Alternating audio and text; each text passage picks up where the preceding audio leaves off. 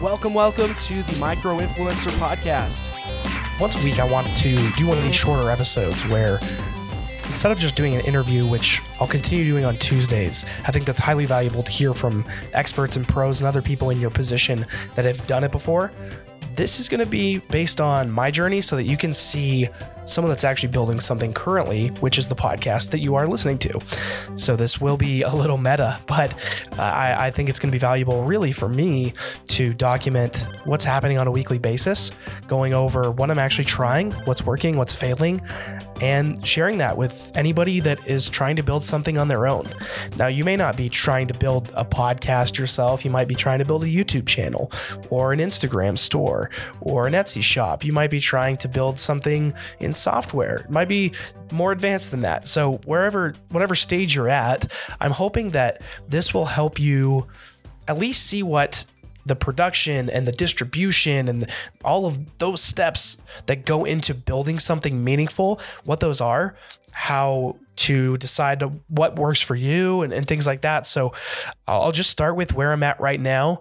There's no need for me to go back into the past because my recollection won't serve me as well. So I'll talk about this week and what's been happening in terms of building out this podcast.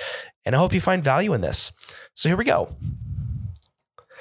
This week, as you can tell, I lost my voice and it's just recovering. So it's been an interesting time for podcasts. And when I'm recording intros and outros and things like that, sometimes they might sound in the next couple episodes a little raspy. Apologize for that. And especially right now, it probably doesn't sound great, but I'm at the tail end of this thing. I feel like I'm recovering. And this past week, I've been focusing so much on distribution because I have run podcasts before. So I have an idea of what sounds good, what makes for an engaging interview, how to find the right people and come up with great questions and things like that. So I feel like this time around, I was more prepared for the actual content of the podcast, but still really trying to figure out distribution and getting an audience out of it. It's not easy. That's easily, for me, the hardest part of this whole thing. I could talk for days. I could go into a studio and just record my own voice and I'd be fine. I could be able to create something at least of value, hopefully, and in a short period of time. But I haven't been able to grow a podcast quickly. And I'm not looking for gimmicks or things that will, hack my growth right now and then kill me later. I'm looking for sustainable growth, but I'm trying to find ways that I can be more productive and efficient to expedite that growth realistically. And I have found some success. So I started sharing my numbers on LinkedIn last week, and I'll share them more and more every single week. Last week, I was at 400 downloads of the podcast, and that was after the first 9 days of the episodes being launched. So within 9 days of the podcast launching, I was at 400 downloads. For context, in previous podcasts, I had done in about 6 months, I'd gotten to 1,000. So it took a much longer time. This was almost a week and I got to 400. So as of right now, I'm at about 620. So in the past week, it's gone up 220 and I'm still really trying to figure things out. So I want to share some things that are working for me. First and foremost, I've been leveraging the audience that I already had. My biggest platform is LinkedIn. So I've been leveraging that and trying to find ways to provide value. I've been making posts about the topics that I'm covering in interviews, but I'm not just making it about sharing a link. So I'm actually expanding upon ideas that I've already interviewed people about that I've released episodes for. And then, of course, in the comments, I'll link out for a more robust, full version of that topic, that thought. And that'll be the interview. So I'm still getting the podcast out there. But what I'm seeing is that people are engaging with the ideas. And maybe sometimes they will click through the link and maybe they won't. But what I was doing before, which I think most of us probably are tempted to do, is I'm on every single platform and I post the link. Every time I have new content, I just post the link. And that's never going to work now.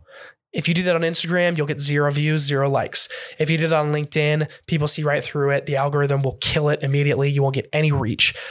So instead, you've got to share original thoughts that piggyback off of what your content's about And then you can share the link later down the road in the comments, in the conversations that ensue. That is one thing that I've really learned this time around. And especially this week, I've been hammering that home. Lots of my posts have been around the topics that I've been speaking on my podcast about. That's not coincidental. That is absolutely on purpose. Another thing that has been really, really working for me is creating design assets or collateral that I can give to guests that they want to share, and basically doing all the legwork for them. So instead of saying, hey, will you share this out? Maybe come up with some good copy to share it out with, and here's the link and just figure it out. Instead, what I'm doing is I have a dedicated link for that specific episode that when you go to it, links out to every single platform you might want to listen to, and it only points for that specific episode to those platforms. So it's really targeted there. Then I'll go onto a design tool like Canva or whatever you want to use, and I will create a video of basically an audiogram. I actually use Headliner for the audiograms, but I use Canva to design the background of those videos. So it's like a waveform video kind of thing. And I've been subtitling them as well.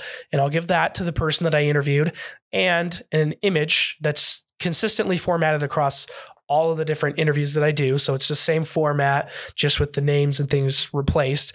I'll give them those assets. I'll even try sometimes to give them copy that they can use if they don't feel comfortable with coming up with something to write about it on the fly. So making it as easy as possible for other people to share that you're interviewing for the podcast or whatever if you're building a YouTube channel and you're collaborating with somebody, whatever you can do to make it easy for people to share, that's the number one takeaway here. And finally, I revamped the website to be a lot easier to use.